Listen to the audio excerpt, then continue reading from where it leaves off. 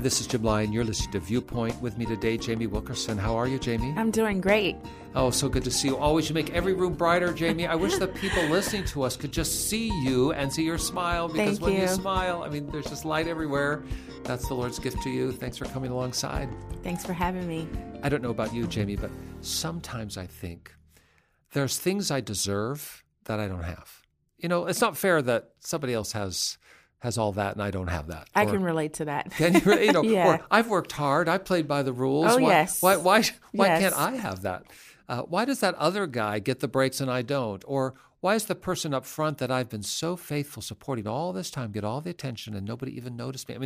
This is a part of life, isn't it? Yes. And then every now and then when you kind of get into that state of mind, it's almost kind of a victimization. You have an opportunity, and maybe if you just fudge the truth a little bit, if I just manipulate the words a little bit, maybe I could get a piece of that pie that's rightfully mine anyway. And honestly, what difference would that make? I deserved it anyway. Mm-hmm. So if I can just get there by, fudging on the truth a little bit, it can't be all that bad. Actually, I think there's a lot of life like that in this world. I think so too. And we live in a world where the truth is thought not to matter so much anymore. Ends justify means. As long as people agree with my outcome, I can just twist my words or the facts in any way necessary to get to the outcome that I believe is going to be for everyone's best anyway. So it can't be that bad, can it? I actually deserve to have that attention or acclaim, so it can't be that bad, can it? We just live in a world where fact and fiction and truth and lies, they're all mixed up, and some people don't think it even matters anymore. But we're doing a series here on Viewpoint in these few weeks that is talking about why truth actually is the foundation of everything and how highly prized it is by heaven above.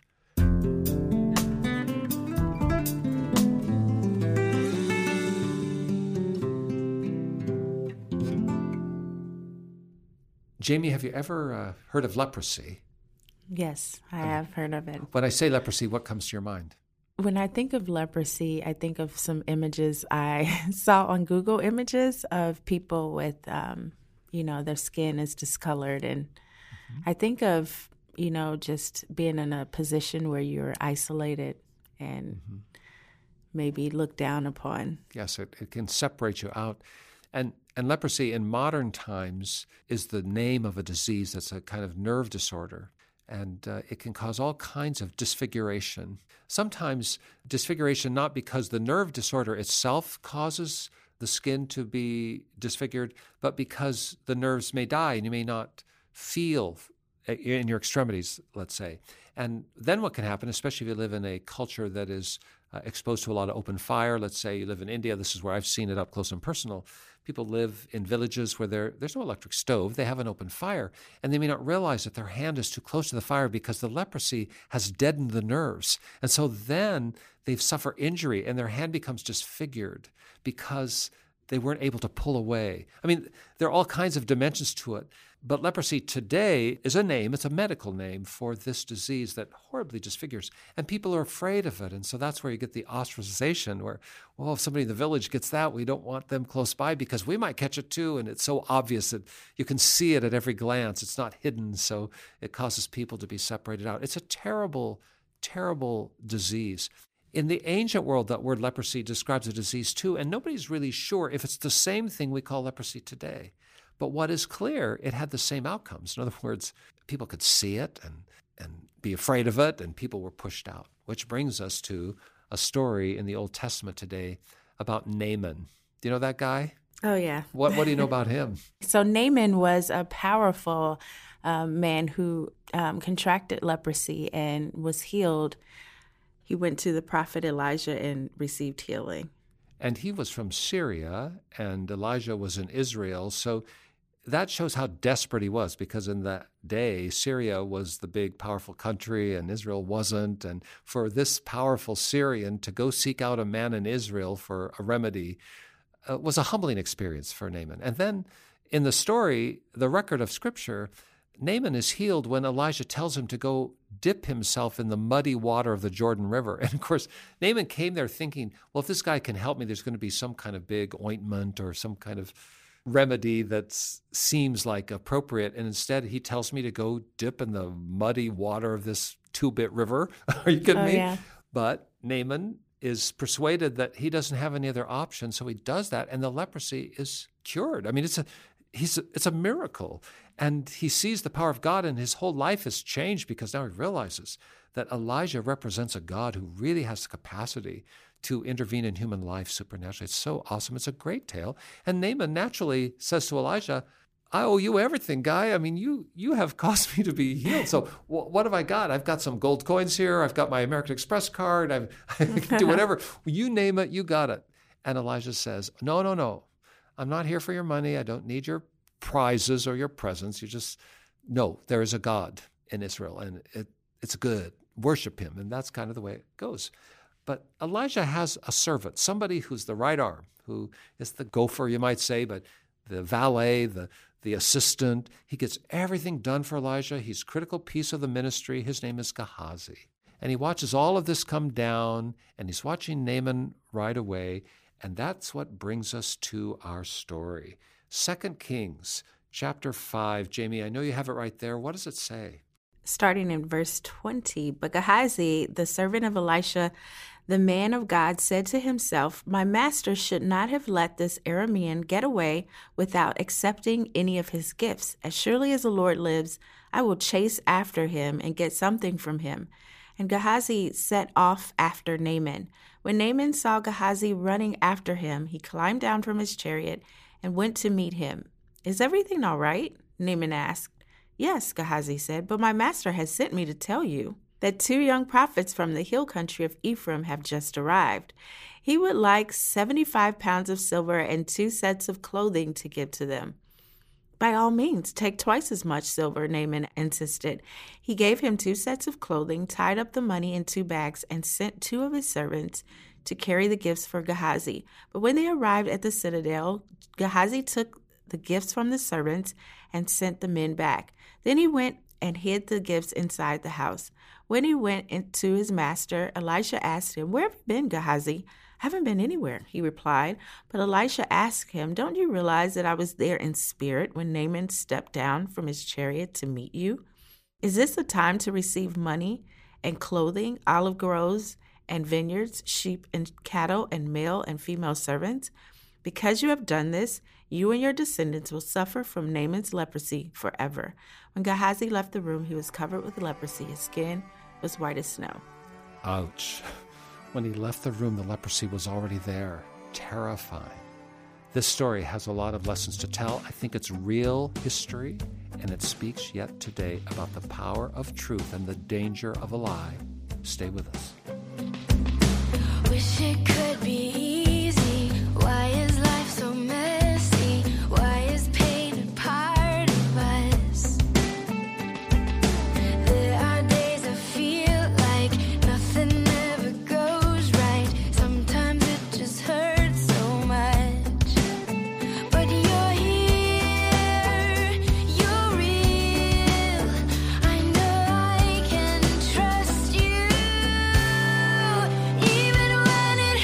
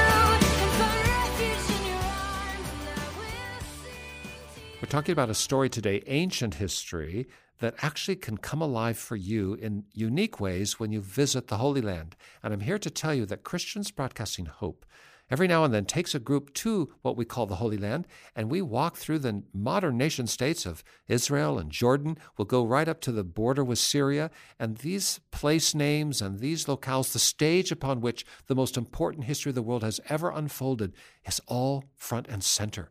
Jamie, you've been with us on that trip. Yes, Wouldn't you I say have. it's like a life-altering experience? It is. It's like seeing the Bible come to life, literally. It's just breathtaking. It is. Every time I go, I think it could never be better than the last time, and every time I go, it's better than the last time. Wow. And I'm just here to tell you, listening today, we'd like you to come with us on our next journey, our next adventure to the Holy Land. It's in January of 2020, so you've still got time to prepare and to plan and to sign up, but sign up soon because the places are selling out fast. How can you find out about it? Well, you can check out our website, CBH Viewpoint. That's Christians Broadcasting Hope, viewpoint.org. You can read about it there, or you can give us a call. Just dial this number 24 hours a day, 7 days a week about the Holy Land trip or about anything. We want to hear from you. 1-800-757-VIEW. That's 1-800-757-8439. Always a live voice. Always glad to hear your voice. I'll give you that contact information at the end of our broadcast, but we want you to know right now, we're always glad to hear from you. We've just been talking, Jamie, about this story, very sobering tale of ancient time where there was a man named Gehazi who was the servant of a prophet of God named Elijah. A Syrian and Aramaean, as sometimes it's described, has come to Elijah to be healed of leprosy. There was no medicinal remedy. There was no hospital. There was no hope for him. Leprosy was a terrible disease that put you to the sidelines of society and ultimately caused you to suffer. And Naaman had no hope, but Elijah was able to bring him to a point of faith in God and obedience to the place where he was healed. Naaman offered gifts to Elijah for this. Of course, his heart was overflowing with gratitude. Elijah said, we don't need that. We just want you to go and serve God. But his servant, Gehazi, is watching that and going, what's up with that? This man's got money. He's got stuff. He wants to give it. We're not taking it from him. That's not right. Exactly. And so you just read the story about how Gehazi decided privately, without talking to Elijah, in his own heart, to chase Naaman down and cook up a story so that he could get some of those gifts for himself. Mm-hmm. And Naaman innocently said, oh, I'm glad to help you because you were the servant of the guy that caused me to be well. So no problem. What do you need? And Gehazi's got it figured out. I need 75 pounds of this and I need so much of that. He had a list. He had a list. And Naaman willingly gave. It was not a theft. Well, you could say it was a theft under false pretenses, but Naaman was not threatened physically. He, of his own free will, gave the gifts, but it was under deceit. Gehazi told a lie. Why do you think he would do that? Why would Gehazi cook up this whole scheme? What do you think, Jamie?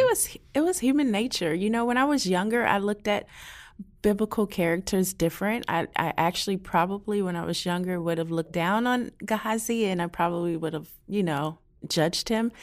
But, I've learned over the years that sometimes I think this gives us an opportunity to look within ourselves and see, and maybe kind of it's like looking in the mirror, maybe correcting some things that are out of place in our lives or our hearts. And so looking at Gehazi, I just think that, it's just human nature. I think just as, we've talked about in this series that people are, sometimes they tell a half truth. And I don't think there's one person that can say they've told nothing but the truth all their lives. So I think the same thing with Gehazi. I think it gives us an opportunity to look at ourselves and not look so much down on Gehazi, but say, what in me do I have something like that? Should I, And don't you think he faced a temptation where he felt somehow victimized or, he's second string. Elijah gets all the attention, but Gehazi's an important part of the ministry, you might say. He worked hard. And he worked hard and he paid his dues. And he probably was looking at all the wealth of Naaman thinking it's only fair that I get some of that. He offered it. It wasn't right that Elijah spoke for me. That's right. He denied me. So you know what? I need some of that. And the simplest and straightest, most clean way to do that will be to go tell him this story. Another way is, I guess I could chase Naaman down and say, Elijah said he didn't want those gifts, but I'd take some. That would have been more honest. Or he could have gone to Elijah and said, Elijah, have you thought about how I've got a wife and 5 kids? I don't know that he had a wife and 5 kids, but he might have said, I have a family, I have people that are in need, they depend on me, and you turned away this opportunity that could have been shared with me. I was right here the whole time with you making it happen. So, there are all kinds of things in his heart, and all of us can get into that victim mode sometimes where we feel like someone else has robbed us of what is rightfully ours, and therefore we have a right to get some. And that is a terrible temptation, and it's a temptation to lie. And none of us should feel entitled to somebody else's stuff, no matter what we think our circumstances. And we can never honestly or fairly retrieve it by telling a lie. That is not God's way. Let God provide for you, and let God show up in a unique way that's honest. You do not need to lie to get a blessing from God. But Gehazi somehow missed the boat, and so he is willing to lie. One thing about this story impresses me too, after the lie is disclosed, because Elijah knows what's going on and confronts him after the whole thing has gone down. So once Gehazi comes back, he's got his treasures, he's put them away, he sees Elijah, and Elijah asks him a simple question. The question is a kind of a setup. Where have you been? And what does he do? He lied. He lies.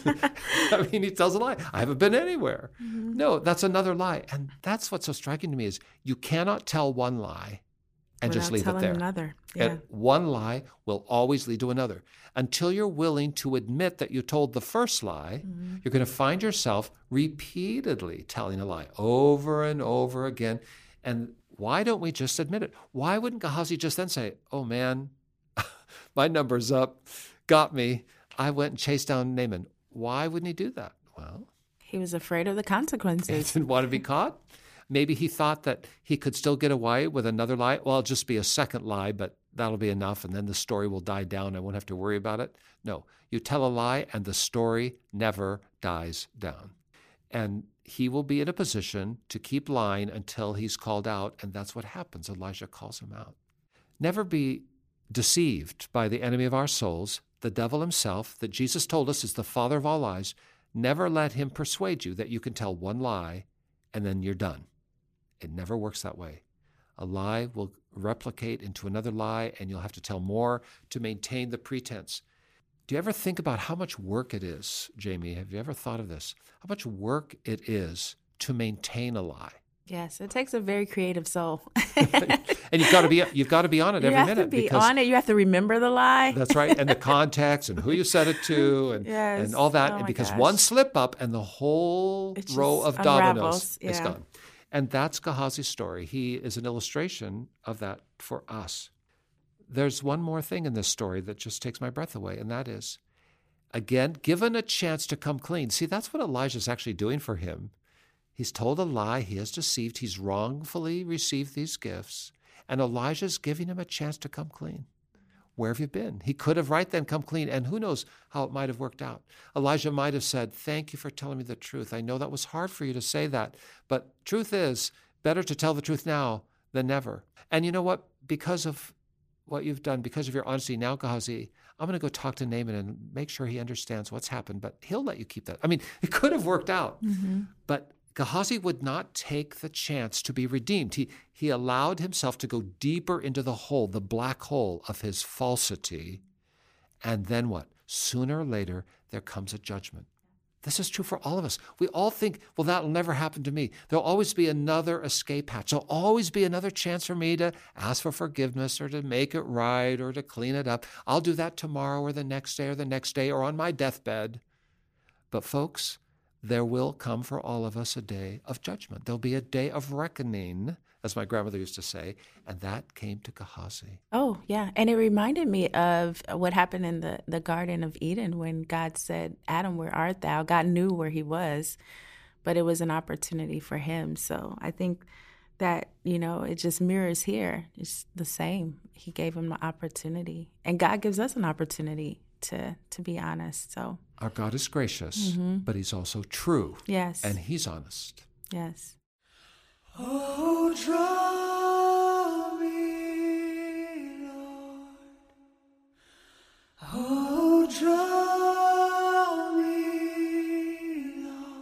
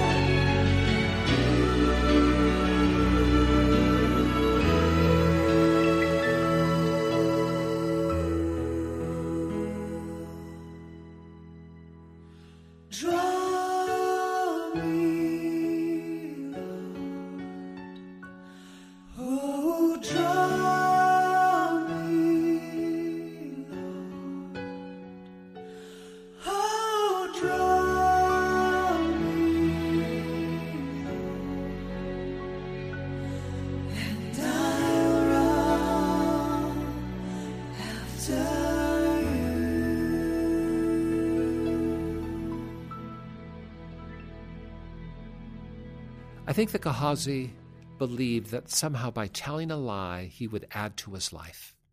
He actually saw some blessing, some addition, some making better of his life by telling a lie. And I think the lesson of a story fundamentally is a kind of moral algebra. You can never add to your life with a lie. It will always subtract from your life. And just remember that when you're tempted to lie, it will always subtract from. In the short term, in the moment, you may feel like you had an addition. You got more praise, you got more respect, you got more stature, you got more stuff, you got more opportunity, whatever it is. You may have that in the first moment, but sooner or later, it will subtract from your life, and what it subtracts will be greater than anything you gained. You can never add to your life with a lie. It will only subtract from. So Gehazi not only lost his stuff, he lost his health because of his lie. And it affected the generations after him. His family was impacted down the line. Oh, such important truth here, but for all of that, it sounds so sobering, and it is and should be. We're here to tell you that our God is a God who wants to make things right. Just like Elijah was giving Gehazi another chance, so is God giving us another chance. Right here, right now. The fact that you're listening to this program, no lie, is the appointment of God. You're not here by chance. God brought you here. And he loves you, and he wants the best for you, and he wants you to be honest. And if you're willing to be honest, you will be humble, because if you're honest about yourself, you can't do anything but be humble. And when you are humble before God in truth, our God will always reach down to make things right and give you new life. How to get started, what to do. Pray with us.